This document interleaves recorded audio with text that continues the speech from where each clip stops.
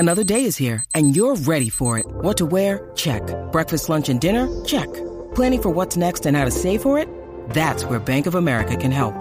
For your financial to-dos, Bank of America has experts ready to help get you closer to your goals. Get started at one of our local financial centers or 24/7 in our mobile banking app. Find a location near you at bankofamerica.com/talktous. What would you like the power to do? Mobile banking requires downloading the app and is only available for select devices. Message and data rates may apply. Bank of America NA, member FDIC.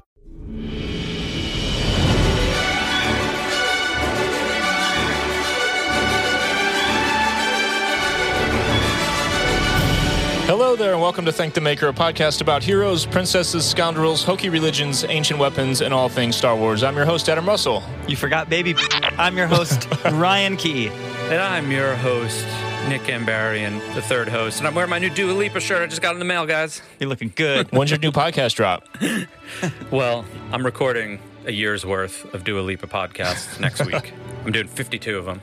I thought we were Thank the Maker, a Dua Lipa podcast. Yeah, it's part of the Thank the Maker podcast network. Yeah. You know, this not to take over this whole conversation with Dua Lipa, but it all starts with a joke that is like an inside joke with Conan O'Brien and his podcast, where he's always like, you know, I know what the kids are listening to, Dua Lipa. You know, and I'm like, what is Dua Lipa? Finally, like after 6 months of listening to it, of Conan's podcast, I'm just like, what is Dua Lipa? And I put it on. I'm like, oh, she slaps.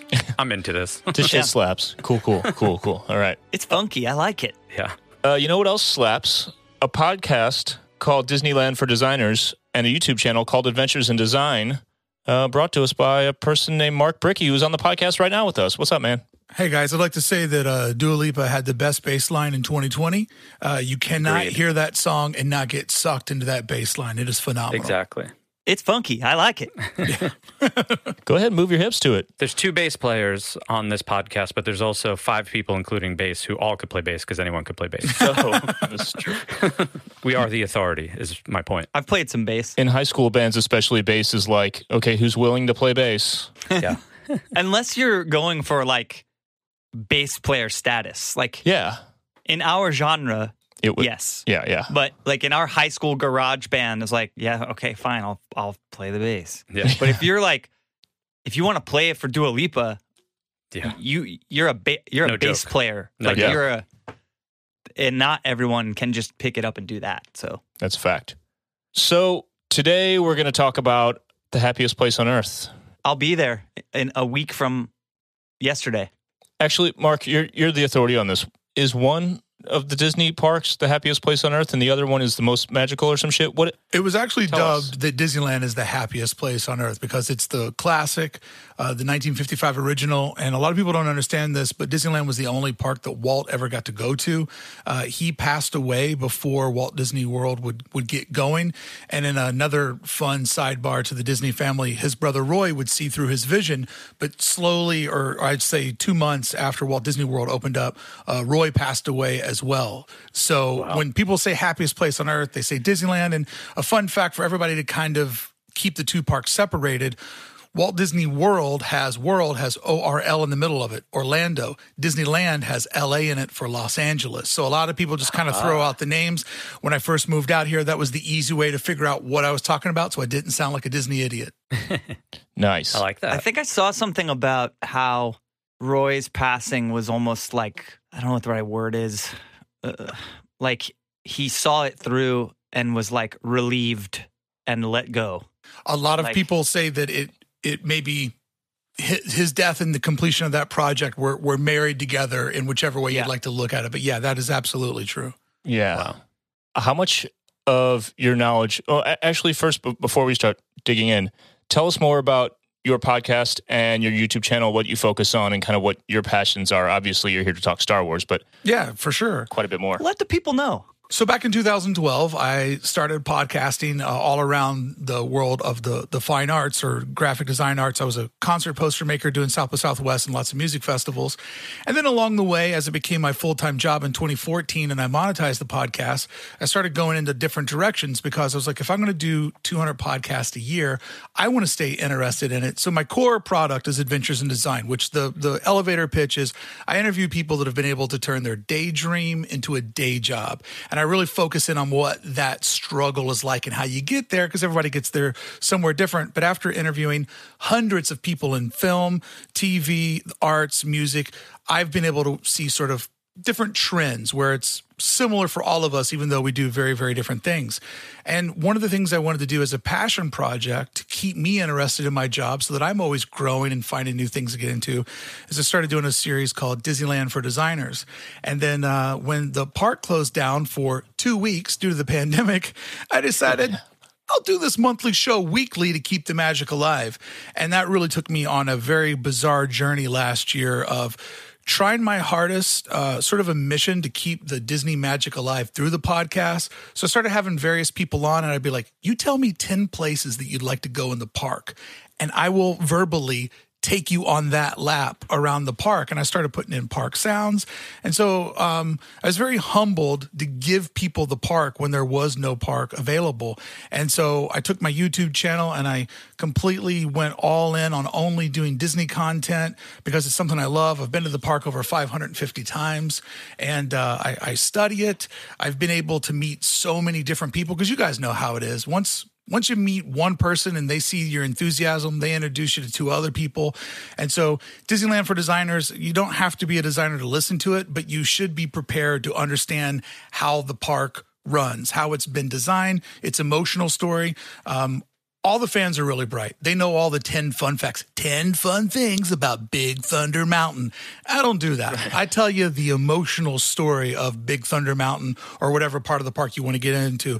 So to be on here to talk Galaxy's Edge with you guys is an honor because this was a very misunderstood development at the Disneyland park. And I think it's an instant classic that people will only realize late in time, like, Paul's Boutique or Pinkerton. It's just one of those things that people didn't get out of the way, but somehow down the road becomes one of the best bodies of work that the artist made. Yeah, dude, I don't know if this is exactly what you're getting at, but the way I interpret that, people kind of not getting it right out of the gate, not understanding or misinterpreting what the park was supposed to be. The biggest example of that to me was just sort of all the outrage or the disappointment in it just being one ride when it launched and it being, not very big and there's not much to do. Right. But to me, I remember when I booked my tickets to go there in, what was it? It was right before the pandemic actually started. So it was, February. Yeah. So very end of February, a friend of mine got, his fiance had some kind of hookup. So we were going to go spend a day there with them and then a couple days on my own or with the friend who was coming. And he's like, you should get the Park Hopper Pass. And I'm like, I don't know. I kind of just want to spend most of my time in Galaxy's Edge. And he's like, it's not really that big. You should just get it, because we'll probably go to a lot. And I was like, no, dude, you don't get it. I'm just going to go there and I'm just going to be there. Yeah. Soak it in, man. That's what I want out of it. Like, I don't care if there's one ride. I don't care if it's not big. We're on a different level, though. Yeah. Totally. Yeah, I just want to go exist there. And to me, and it worked. I'm getting the vibe that that's what you're saying. Like, it's a world. It's truly a world. And people, I don't know if everyone quite thinks of it that way yet. No, I mean, you know what? One thing I would say too is that for people like us who are either podcasting, lifelong fans, people who listen to podcasts, people who are just the ultra super passionate Star Wars fans, the Millennium Falcon, life-size Millennium Falcon is actually enough. I know. I know. That one 100%. Thing is enough. 100%. Just that photo op. I'm paying $150 to get in. What a lot of people kind of didn't understand is that I wish it was like my favorite scene in my favorite movie, right? They wanted to walk onto a movie set. Mm-hmm. And what they don't understand about walking onto a movie set is it's actually way limiting because the first time you've done it or you do it, it's the only time that you need to do it. And what they did and what I was hoping for is Star Wars Galaxy's Edge is roughly themed after New Orleans Square, which isn't the actual New Orleans. There's not a lot of attractions in that either. New Orleans Square has 2 rides. Haunted Mansion and Pirates of the Caribbean, which is plenty enough because those are timeless classics. But why I love that it's like New Orleans Square is that you don't walk in there and see all the things from the movie. You walk into a world that feels like Star Wars, which truly does allow you to make memories that are associated with being in this park, with being there. So it's not like you're walking in trying to recreate something you've already seen before. You know Doc Ondoran as the guy that has the Shop of Curiosities, and that's where that guy lives. lives. And you go in there with your friends and you discover, Raiders of the Lost Ark up on the upper tier, or you laugh that you see a golden statue of Jar Jar, and you're able to go in there and create a new existence. And because it is, I think, a perfectly blank slate that will not time out, like the landscape of this land will be just as relevant in 40, 50 years. Just like right now, if you go and watch New Hope, all of those buildings in the desert, they have not timed out. They didn't go ultra modern. They didn't go ultra of whatever the style was there. Like, it all still works. So they built a blank canvas, but we live in a time where people want this instant gratification. They need everything, and 2 big attractions is not enough. So I was scratching my head saying, you wait till the 10-year, the 20-year mark. You will see that this thing was built to last and not built to make people really happy for one visit and then burn out the next time. Yeah. I like that idea or the phrase of timing out, and especially with A New Hope, because there's some times, and maybe we could do a quick podcast about this one day, there are a couple of times in the original trilogy where I see almost the 70s. Like, I see a haircut, I see a sideburn, I see facial hair, I see something that's almost like, if that was a main character, this would not be as timeless as it was. Like, there's a background Imperial officer who has like some weird 70s sideburns. I'm like, oh, good thing he's in the back. Someone in Empire, I'm like, oh, this is almost literally teetering on not being a timeless character or a timeless shot or something like that. But overall, it is. I mean, we're kind of getting off the Galaxy's Edge thing, but it's amazing to watch something that has been around as long as Disney or Star Wars. Yeah. See the cyclical nature of style and have it. I guess it just makes it all more timeless when you see certain styles start to come back in, and everything's just, it's been around long enough that it truly is. It's another universe. It's another world that people like us study, like other people study the Bible or American history or something. You know what I mean? It truly is a world for us. And here we are with a podcast about it. An interesting thing talking about timing out is that June 4th, we will see Avengers Campus open here in California. And I guarantee you, Avengers Campus, which looks amazing today, and I'm excited to look at it, it will tarnish faster and time out faster than Galaxy's Edge, because these buildings, these textures, this rock work, that doesn't go out of style. But trying to do a Tomorrowland where you predict tomorrow, that always expires. So when I look at Disneyland at the 100-year anniversary, there's not going to be a lot that has to be done to Star Wars Galaxy's Edge. It will make the run. Good point. The Kessel Run. So you, through your studies, you know quite a bit about the development of the park and have a little bit of knowledge you could impart to the listeners. There are a bunch of maybes, a bunch of early ideas that were scrapped. Yeah. Tell us about some of that you know.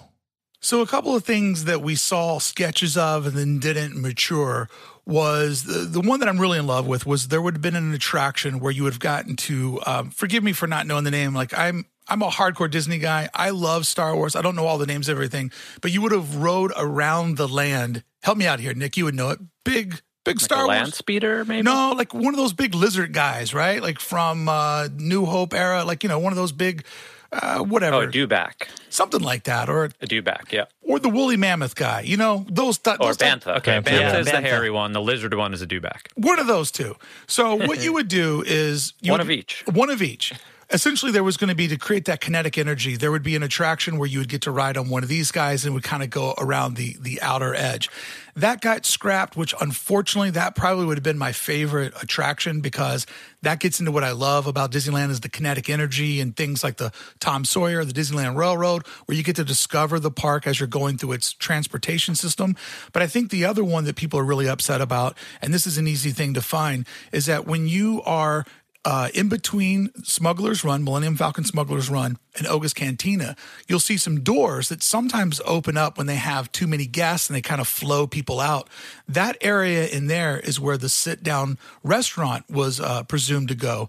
And if you look at Galaxy's Edge from above, you'll see a footprint behind Oga's Cantina, just a vacant footprint that's sitting there, where there was going to be a restaurant, which would have been a sit-down restaurant with a full-on animatronic band playing, characters performing shows. You would have had to get a reservation to it. It would have been 1,000 times harder than Oga's Cantina. And I think when they were just trying to make the budget work, that was an easy one that didn't make its way. But I love that it didn't happen because that footprint was already built into the land. So there is room for this land to grow.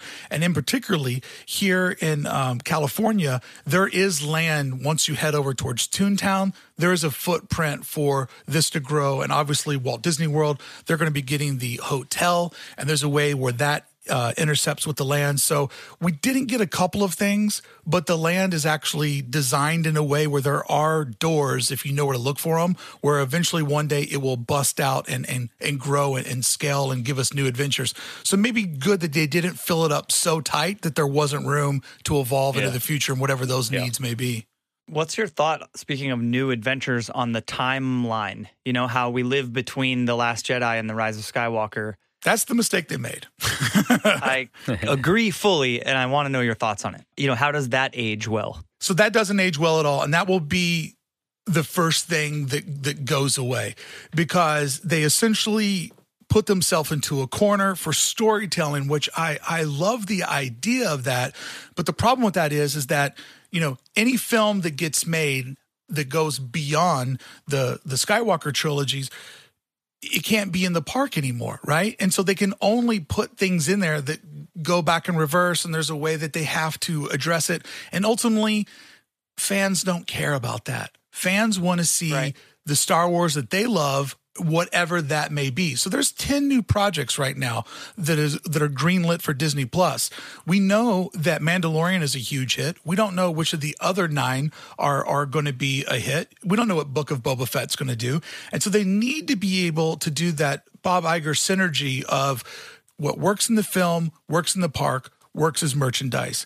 I predict that slowly we will see the timeline dissipate, and I think the pandemic is a really great way for them to be like, yeah, well, that was back in the old days, right, guys? Yeah. See, nothing to look here. Here's a Wookiee for you to check out. Like, I feel like that will slowly gradient away, which is kind of a shame that Rise of the Resistance is maybe themed around a moment that isn't everybody's favorite moment, but luckily for us, it is themed around Kylo Ren, who's probably the best character to come out of the last 3 movies. One of the characters that has the staying distance and has a really cool mask. Mask characters don't fade out like the other ones do. So I do think you're right, Ryan. I think that was the big failure, and that will be the first thing that gets adjusted. And it's funny because Rise of Resistance is the ride. It's the marquee thing that everyone's like, you have to ride it. And I mean, I agree. It's absolutely, it's mental. Dude, it's the best ride of all time. What an experience, you know? And I think not that it would change, but there's room, you know, in the transport to change. There's the story. There's room in the boarding the Star Destroyer to change. But after that, you're talking about closing down and keeping the track basically, you know, but like redoing the entire thing to get out of, you know, this Kylo Ren sort of post Last Jedi adventure that it is, because that can't be what that ride is 10 years from now. It just can't in my mind. I mean, but they could do a version of it. You could swap out the end.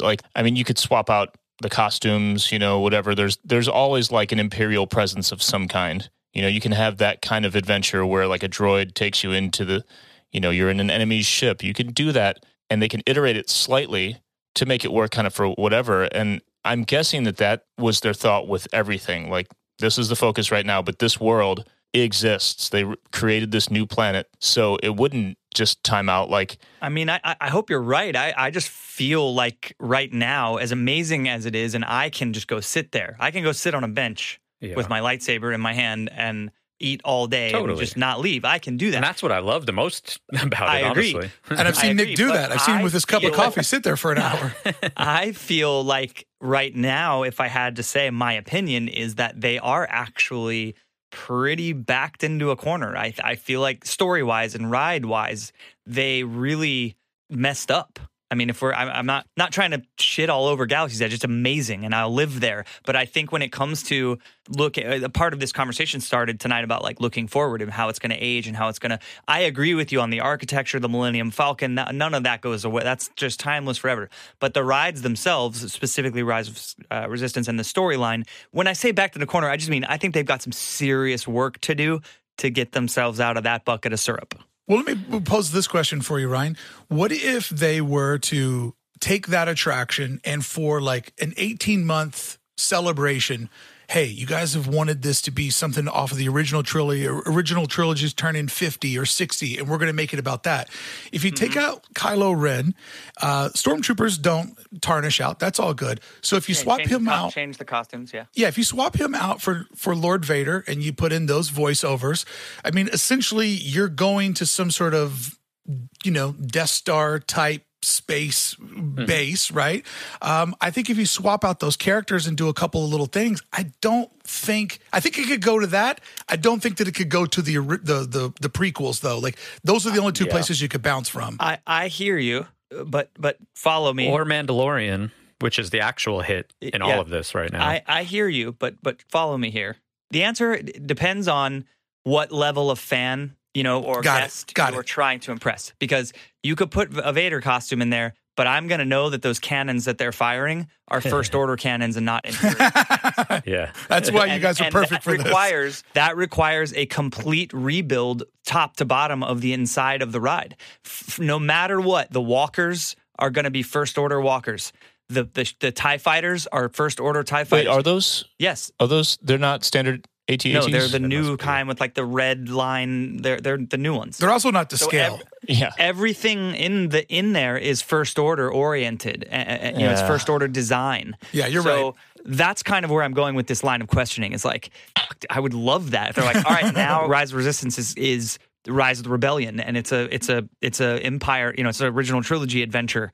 That would be amazing if they're able to start doing that. I'm just saying, do they have it in them to literally gut the thing and rebuild it? Because that's basically, you could keep the walkers, but you have to put new, you know what I mean? Yeah. Like the walker hangar can stay, but you got to make them old walkers. The guns can stay, but you got to make them Death Star guns. You got all of that has to change. So Ryan, if they did that the big hangar, if they did it like, every year around Halloween, the Haunted Mansion becomes Nightmare Before Christmas, right? Like the holiday layover. Best.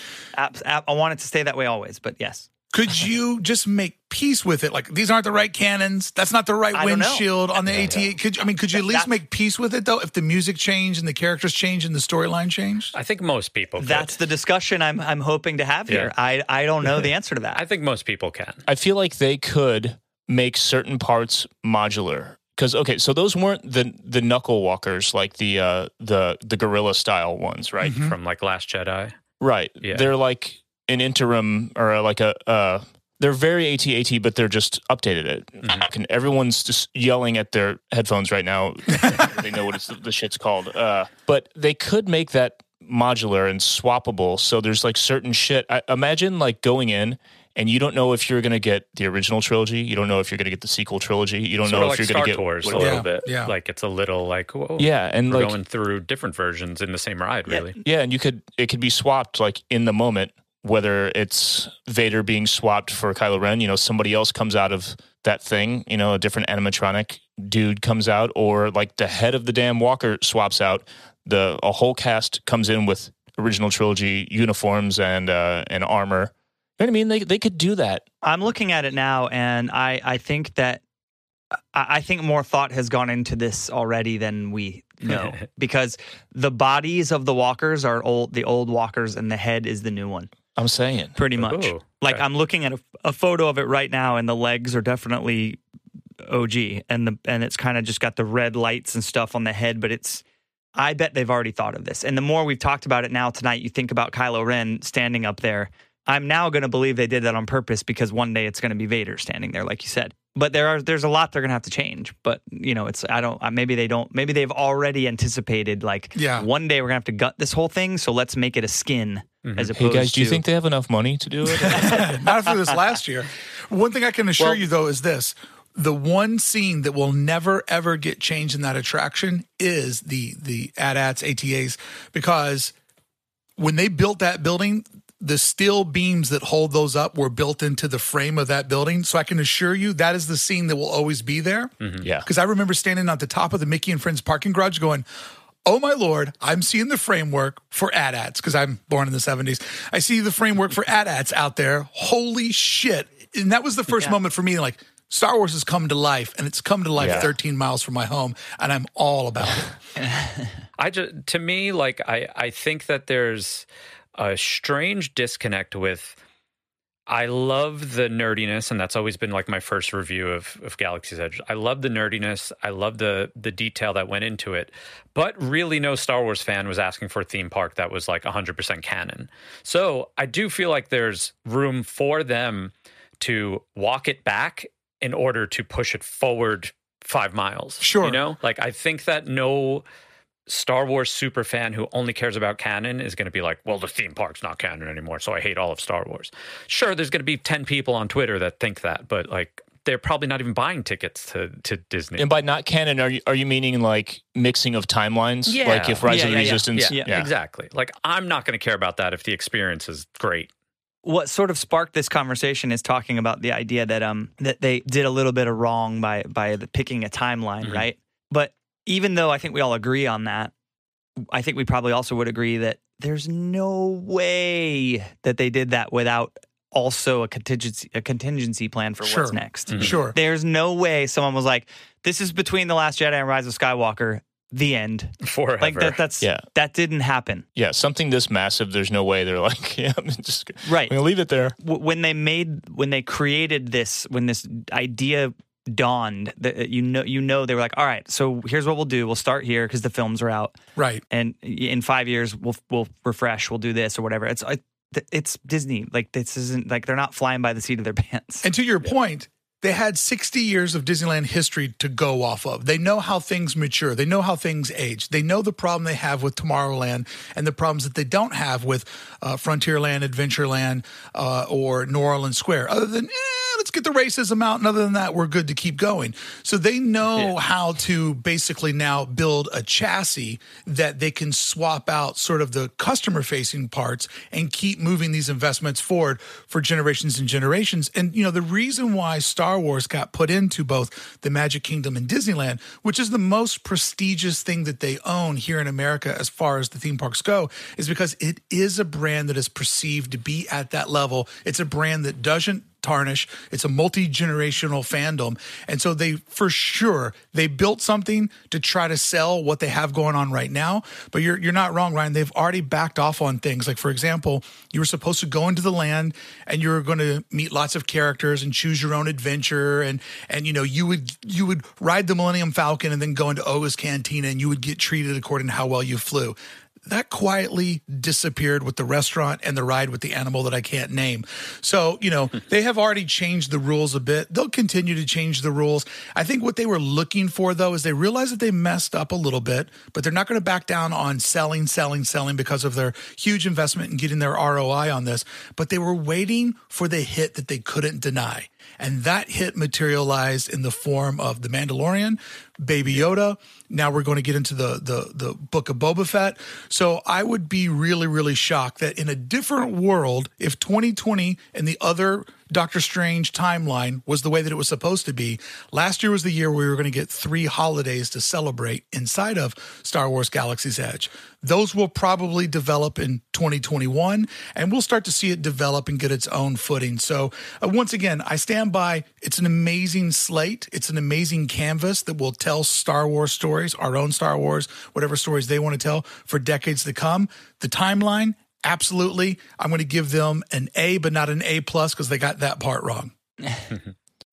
When you need mealtime inspiration, it's worth shopping Kroger, where you'll find over 30,000 mouth-watering choices that excite your inner foodie. And no matter what tasty choice you make, you'll enjoy our everyday low prices, plus extra ways to save, like digital coupons worth over $600 each week. You can also save up to $1 off per gallon at the pump with fuel points. More savings and more inspiring flavors make shopping Kroger worth it every time. Kroger, fresh for everyone. Fuel restrictions apply.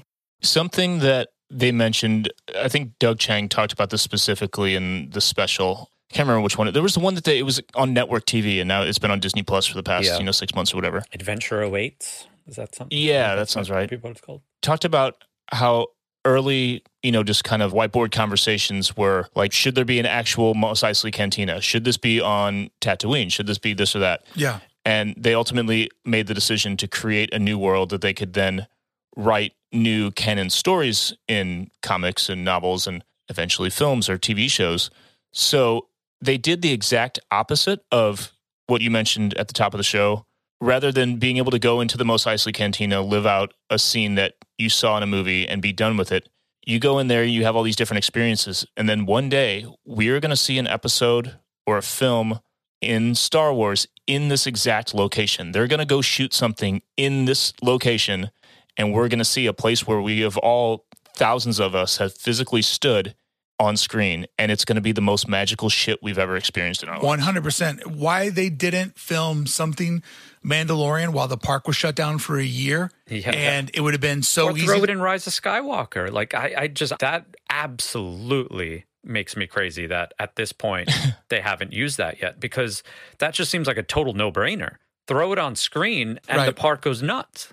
Like, ticket sales go through the roof. It's going to happen, dude. Yeah. And it'll make you jump out of your seat. It'll be a moment like, at the end of Mandalorian when you saw Baby Yoda for the first time, or it'll be like when you realized that X-Wing fighter was Luke Skywalker that just showed up to save the day. It'll be one of those moments when you're sitting at home by yourself and you go, holy out loud, and your wife's like, huh?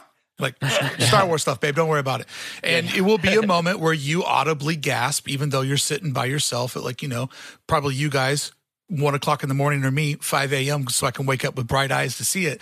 There will be moments when we see Star Wars stories get told in there, and it will be amazing because I know that place. That's down the street from where I go there. I got memories there. Yeah, dude, it's, we all know the feeling of seeing something on screen in the real world where, whether it's, I lived in the Valley in LA for a long time. So I watch movies from the 90s and I'm like, oh shit, there goes John Connor on a motorcycle right down that street that I'm driving on right now. You know?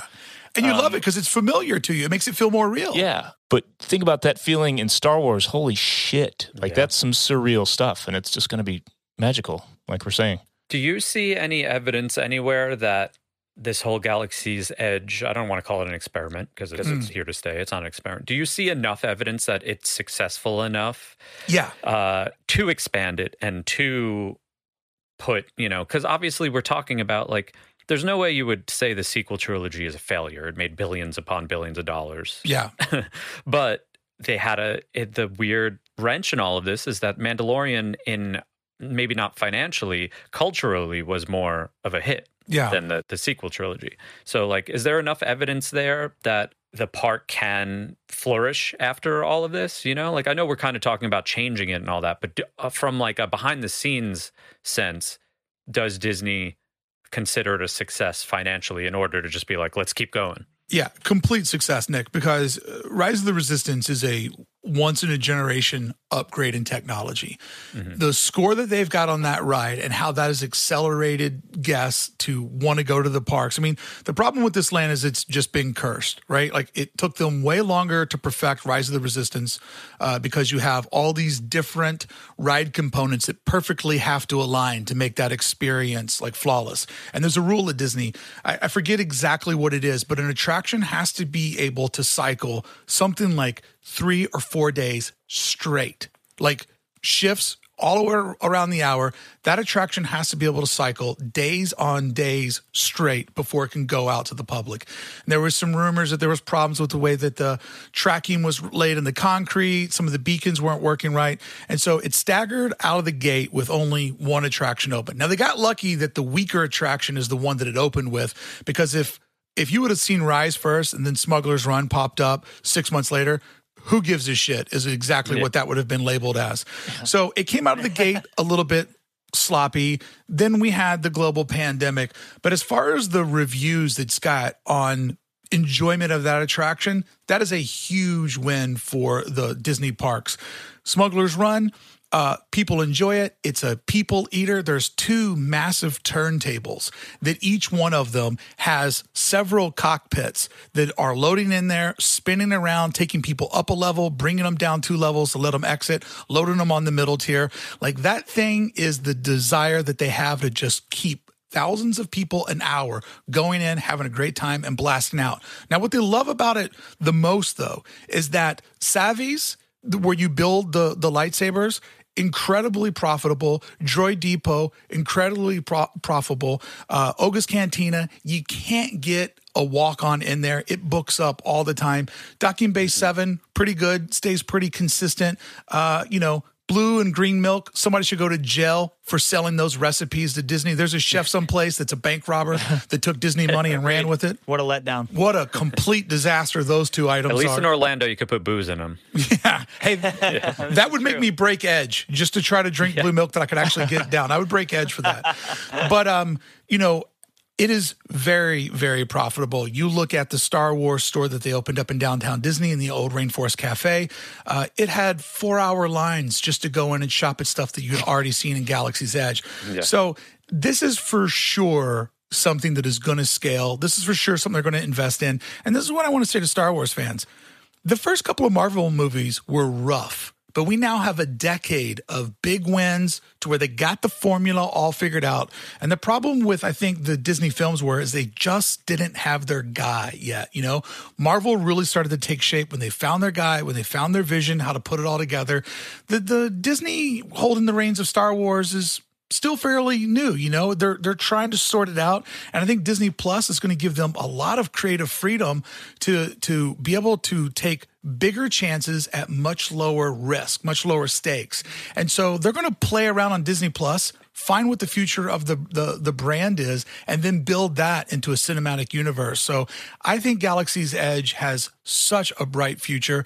And, guys, we live in a moment where no matter what you do, you can't make everybody happy. And there are people that profit off of negative videos. Because let me tell you guys something real quick. That's kind of why I asked this, is, all the negative press of like Disney's Galaxy's Edge is a failure. I'm like, no, it's not. It's absolutely not. So I've been covering the reopening of Disneyland, right? And in the middle of the pandemic, when it was the bleakest, my videos covering the news of Disneyland reopening, massive hits, right? When it was the worst news ever, I couldn't get enough viewers to watch. I mean, just blasting out big numbers. And then when this series, the park finally reopens, people are like, I don't really care about the good news. Right. Yeah. So it's going to evolve to where it needs to be. But I think it's on a strong start. And Disney is very, very happy with where it went. And, seeing them greenlight the Star Wars Hotel, that is a promising sign that the good things are on the horizon. Josh D'Amaro showing up with an actionable lightsaber, which is probably going to work with augmented reality in the hotel to give you an experience of feeling like you're training to be a Jedi. Like, this has got a long ways to go. Mm-hmm. I'm here for it. Yeah. Yeah. We just got to get those podcasts, the review passes to go to the hotel to review it. Good luck. Walt Disney World is a little fast and loose with press passes. Disneyland, you are not getting in, man. They, LA Times, OC Register, they don't really play the social media game, man. Like, they're like, you creeps will buy tickets. We'll see you on Friday with the rest of the public. Right. Yeah, so that's fine. We'll do it at Disney World. There you go. So we were talking about the idea that picking a specific point in time in Star Wars history was maybe not the best decision. What would have been successful potentially without doing that? You know what I mean? Sure. Like, who's the headliner, essentially? It's like a festival without a headliner. I have a thought. Yeah, I think where people get a little bit confused on that is they were thinking more, because at some point they have to start making decisions here. Are we making this for Disneyland, or are we making this for the film franchise? And a lot of the decisions they made lean more towards, well, what we're really doing here is we're building a land in our theme park. What has been successful for 65 years at Disneyland? What are our benchmarks of success? And they really leaned in that direction. I'd said earlier that Galaxy's Edge is themed after New Orleans Square. And New Orleans Square is an incredibly successful land, right? It has its own Main Street type thoroughfare. Here with Galaxy's Edge, we have the Black Spire, right? Which the history of the Black Spire is, when you look at America, every major city other than Indianapolis is formed on a body of water, right? The body of water is what brought people to my hometown of Louisville, Kentucky. The ocean here in Long Beach and all the freighters and the shipping, that's what made LA hum, right? Just those maniacs in Indiana are like, we'll build a city in the middle of nowhere, because that's a very Hoosier thing to do. But the Black Spire outpost, like, the actual Black Spire is the black dark rock formation that's right next to Doc Ondor's. And if you kind of look at the land from above, all the roads kind of come into an intersection there, which is very much how a village would work. Like all of the people that live on, the outer rim of this area, they would come in to trade, to sell items, to get whatever they need. And so when you look at that footprint, it's very New Orleans Square. It's not a straight line. There's all these little curves and angles, so you can never really see around the corner, which makes you feel trapped inside of the storytelling. So there are moments when you're inside of, whether it be the bazaar where the shops are or over in front of Oga's, there's all these bends in the road and little triangles that develop. So at some points you feel like you're stuck between two endpoints where all you see is Star Wars storytelling around you. And so the actual Black Spire that's next to Doc Ondor, one of my favorite fun facts about that is it's black, it's dead, it looks like it's been through battle, and it's tarnished, and that's the oldest relic there in the town where it got its name. But inside of that, the Imagineers actually put a living tree inside of there that is known as the Hope Tree. So therefore, it is something new, something that is alive, growing inside of something that is old, dead, and decaying. It is the story of Star Wars, of this tree growing inside of this, black death rock. And that type of storytelling is in there for people to discover. But they walk in there and go, hey, man, where's my cantina at? Where's all my characters from my childhood at? Walt Disney would die if he was alive. Well, he'd already be dead because he'd be in his hundreds. But that's the type of thing that they transplanted in there if you're willing to take the voyage. So there's no place they could have picked to make everybody happy. So what they ended up doing was leaning on the core design principles of the theme park. Because after all, this is a theme park. This is a land inside of a theme park that happens to be themed around a film franchise that everybody loves. So Star Wars in this situation is actually the least important part of the equation, because they have to go through a couple of other tiers of design for Star Wars to actually be successful. Does that make sense? Oh, of course. Yeah, for sure. I mean, the only other thing they could have done is stick old original trilogy strictly. Batuu could have existed as a place that we never visited in the films, but it exists, and it's a moon and you can go there. But as we talk about all the time on the podcast, that doesn't work for 10-year-olds. No. It just doesn't. Yeah. It doesn't. So, and those movies are looking a little long in the tooth these days, right? Mm-hmm. For young kids.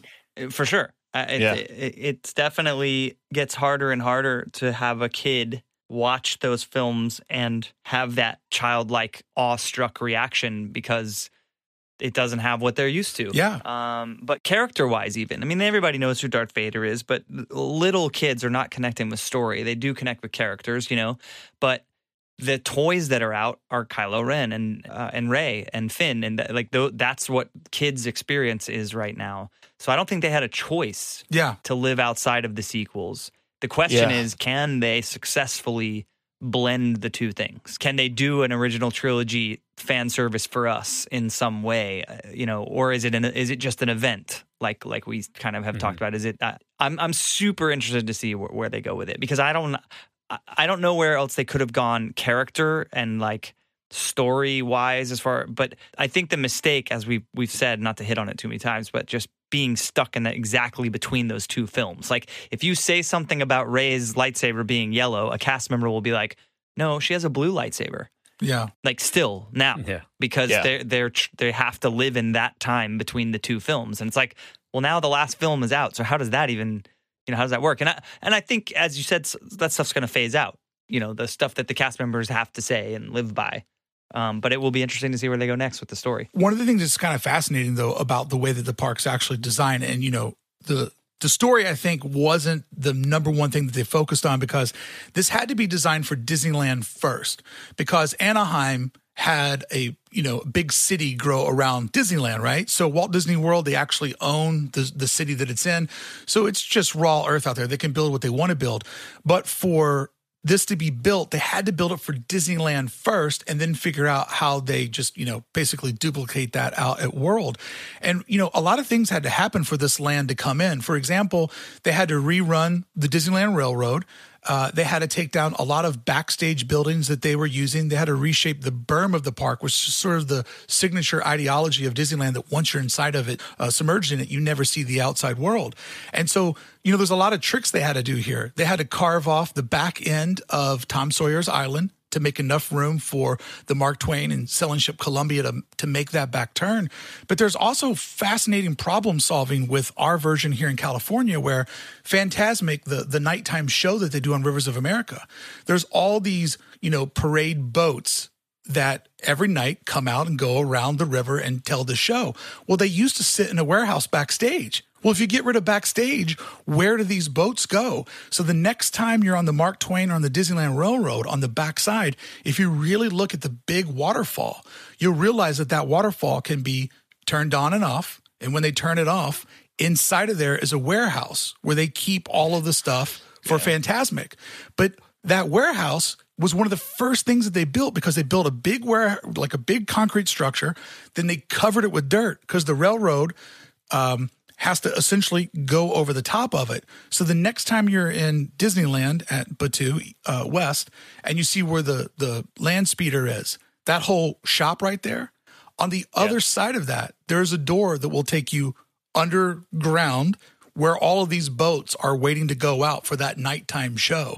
So a lot of creative problem solving had to go into making this fit in Disneyland, because Disneyland is such a beast on what that footprint looks like. So when you think about trying to figure out how to fit this thing in there, they're like, we'll figure out what costumes are walking around later. Let's just build this thing and get it in there. Because that's a heavy level of thinking on how to get that in there, and then be like, well, Disney World, no problem. Once we draw it up for Disneyland, we'll throw it out there. We'll remove one tunnel because they don't need it, and we'll be good to go. Yeah, we'll just fill up some more swamp with dirt and we'll be fine.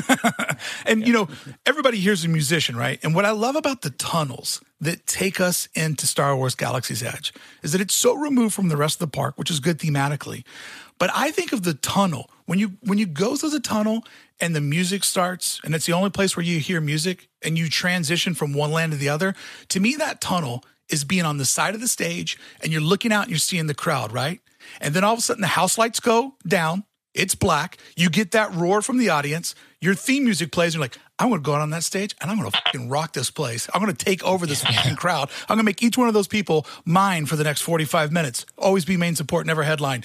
And so I feel like going through the tunnel is that moment of transitioning, like we're going into something awesome. And at Disneyland, all three of those tunnels are such a majestic adventure. When I look at Walt Disney World, you like walk out of a tunnel and you're in the middle of Toy Story. I'm like, that's not for me, man. That's not the type of storytelling that I love. That's true. It's definitely more dramatic at Disneyland. Yeah, because Disneyland has to be perfect. It is the prize of the Walt Disney Corporation because it is Walt's legacy. It's the jewel. I mean, you can tell. I'm coming up on 2 years since I've been to Disney World, and it just seems, let's just say they're both A's. Yeah. Disneyland is an A+, and Disney World, the shine is off of it. It's an A-. It's not quite as perfect as Disneyland is. But the point I want to make here is that I just like how challenged I feel in a Star Wars sense when it comes to Galaxy's Edge, because it easily could have been cookie cutter. You're in Tatooine, you turn the corner, you're on Endor. You turn the corner, you're on Hoth. And here's my photo op with Boba Fett. Here's my photo op with Darth Vader. They already do that stuff in Tomorrowland, right? In Launch Bay. So they had to go in a different direction. And it is challenging. Whether or not that's what people want, that's one thing. But the people who want it get to get involved with the story and watch Star Wars and this park grow. If somebody like, I always just say, if someone like my mother wants to go to Galaxy's Edge, she's going to be stoked about the Millennium Falcon and everything else that's going on there. So they really did, which I think is just the sum of all parts of Star Wars right now, is constantly balancing 4 decades worth of people, and that's what the park is doing right now. Yeah, and this is the thing that upset me, Nick. People went in there and they said, well, where's my favorite characters from my childhood? But what they didn't go in there and say is, who is Oga? And how did she become the one that runs the cantina? And as I did my research, I found that the whole reason why that area is like that is there's this golden lichen that grows on the spires there. And so she was the one that figured out how to basically harvest that. And then through harvesting that, she got all the juice, had all the financial means. She's running the cantina, which is really a hot spot for bounty hunters and scoundrels to come in there and sort of work side deals on where they're going to go. Because after all, this is the outer edge of the galaxy, right? Like if you're out here, it's not by design. You don't want to be here, or you are there to let the heat blow over. So for me, I was so excited that when I went in there, there was the fable of Oga, there was Doc Ondor, there were people that I didn't know that I got to discover. And once I learned these are stories that I only know at Disneyland. I don't know them in the movies. So I was actually getting to live a new Star Wars adventure as I was trying to discover the Hope Tree or the backdrop of this land. How did the city actually get to form? Because everything at Disneyland has a certified backstory written by the Imagineers on why that building's there, who put it there, and what its purpose is. And a lot of people came and said, I don't see the things I know already. Instead of going there and like, I want to learn some new Star Wars. And if you're a Star Wars fan or a fan of anything, you should always want your brain to be a sponge to keep absorbing more, because your fandom needs more to daydream about, to think about before you go to bed. We love these things because they take us away from our reality. But people went in there like, it's not real enough. Well, what's real to you? What you were raised on, right, or what your kids were raised on? Like everybody went in there expecting it to be a mirror in their own image. And that's just not the way that it works. So I love that there's a lot in there to discover. And I found it to be a shame that people didn't try to roll up their sleeves and figure out what is the story of this place. Yeah. So funny because I walked in just blown away. Yeah, I mean, it is. There was not one cell in my body that was like, where's this? Like, last thing on my mind. I was completely mesmerized. And my only thought was, I will buy an apartment here if they sold it. Yeah, right. And live up above the market. And I could just stay here forever and be immersed in this. You're 100% right, because, everybody here's a traveler, right? And you can remember the first time you walked down the street in Paris. Like if you go into your mind's eye, you can see what the sun looked like, what it felt like, what jacket you were wearing, what you were doing. The first time I went into Star Wars Galaxy's Edge, it is trapped inside my mind. I could tell you exactly what the sun looked like, what the sunset felt like, the temperature, the breeze. Like it felt so exotic that I'm like, holy I can't believe I'm 13 miles from my house. Like this feels like I've gone to the other side of the planet. Yeah. Dude, okay, speaking of that, I've been saying this since the beginning, basically since the one and only time I was there. And we talked about it on the podcast a little bit. And your extensive knowledge of Disney will maybe inform whether or not you think this would be, in your opinion, a viable business model for them going forward. I can imagine putting like Hard Rock Cafe style, a cantina in every major city on Earth, and it being just a cantina, fully themed as much as any part of the park, and that being viable and not even remotely cannibalizing Galaxy's Edge, but actually the opposite, bringing more people 100% to the parks. Oh, it totally would. And this is where you're onto something, Adam. They have come to realize that, like all of us, the America Mall is dead. Online shopping has finally put the nail in the coffin of brick and mortar retail. And so you have all of these people that are just kind of shopping while they're watching Seeking Sister Wives on TLC, or I love pregnant teenagers. So I'm watching, Teen Mom 7 or whatever it is, and I'm like ripping some stuff over online and it just shows up magically on my porch. So what we need to do with the American landscape is we need to find a new way for people to spend their leisure time and be entertained. And social media has created this gold rush of FOMO, which has led the parks to the most explosive time in theme park history. So the head of Walt Disney Imagineering has stepped aside. They are now forming a group of Imagineering inside of Imagineering. And what they're going to do is they're going to look at how do we take the magic on the road? How do we create experiences live for people? And it's essentially, there's right now a gold rush, Adam, of a lot of people that are looking at what can I package up? What can I make that goes out on the road that takes over the Sears in every mall across America? Like, what can I take and go on the road? And so why I think that you're right is that if you do give people something that they want and give them a taste of what that type of design and entertainment feels like, that makes them go, well, if that was fun for one meal, let's imagine if we loaded up the kids, got on a plane and went to Florida or went out to California and got to walk around 14 acres of that and really explore it along with everything else. So they're already thinking in that way. And there are a lot of other businesses. So I would say, in 6 to 10 years, start to anticipate the theme parks coming to you, because there's that much of a desire for people to have something to do recreationally. But also, if you're the one person in Sioux City that's not posting that on your Instagram, you're a loser. What are you doing sitting at home working on your pickup truck? Go down there, rip your pick, and be with all your buds. That's what they're banking on. Dude, I'm there. Yeah, it makes sense. I mean, just think of, instead of Planet Hollywood in Times Square, you're at a Star Wars cantina. Yeah. Like, come on. Yeah. There's nothing wrong with that at all. I don't know if it'll be the Star Wars property, but you're definitely going to see this stuff go on the road. And, there were things like that, like the Marvel experience in Vegas and the Star Trek experience that happened there. These things were a little bit early and didn't quite have the technology of augmented reality and a lot of the different technologies that are being built right now for entertainment, but just the sheer use of how they use video screens. Not putting a TV up to a wall, but creating a curved video screen that has holes that as you look through it, it actually shifts and moves it around. That's going to be what they're doing at the Star Wars Hotel. That's what they're going to be doing at Restaurant 220 in Walt Disney World. They're not just like cutting a hole in the wall and putting a TV up there and be like, hey man, check it out, space.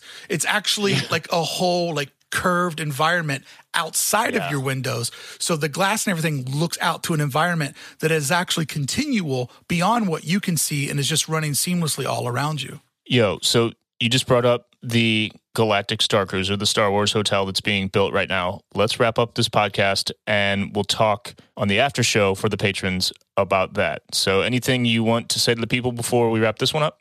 I would like to thank everybody for listening to me hang out with these guys and talk theme parks and Disneyland. And I would like to encourage anybody, the next time you find yourself in Batuu, forget what you know and try to learn something new. Go through there with a clean slate. Go through there trying to experience your own Star Wars story. Become Luke Skywalker, become Han Solo, become Greedo, become whoever you want to become, and go through there and try to live a new experience. And I guarantee you, when you walk out 2.5 hours later, you're like, that was the most fun I ever had in Batuu, because I didn't go in there with arms crossed being like, where's the shit that I was raised on, Bricky? Go in there and figure it out on your own, dummy. I'm going to be there a week from now, and now I'm even more jacked up. What day are you going, Ryan? This coming Sunday, but at Disney World, though. I'm going to Orlando. Too bad. Well, you guys aren't going to hang out. No. No, I'm doing this weird thing that I do now where I just go to Galaxy's Edge with Ahsoka Tano. It's a very strange life. Hey, man. Way to level up. Definitely a level up. Now we all feel like our lives suck. So let's wrap this up. Bricky, where can everybody find you on social media and on the internet? You can go over to YouTube and you can find me Monday through Friday. I put up a new video over at Adventures in Design on YouTube. If you want to hear my Disneyland podcast, it's available wherever you podcast. It's called Disneyland for Designers, and you can find Nick Bayside on one of my episodes. And we rebroadcast that, huh? Thank you very much. That licensing deal worked out well. Still getting those residuals, and I appreciate it, boys. And then if you are a working creative and you want to listen to other creative people hang out and talk about that journey, you can find me over at AID.network, where you can hear over 1,350 episodes where I've been going out and trying to figure out what it means to turn your daydream into your day job. So on behalf of everybody here, I'd like to thank you for listening to Thank the Maker, and we'll see you real soon at a galaxy near you. Awesome. If you're looking for the podcast on social media, you can find us on Instagram at Thank the Maker Pod, on Twitter at Thank the Maker. My stuff is all at Adam the Skull. Mine is at William Ryan Key.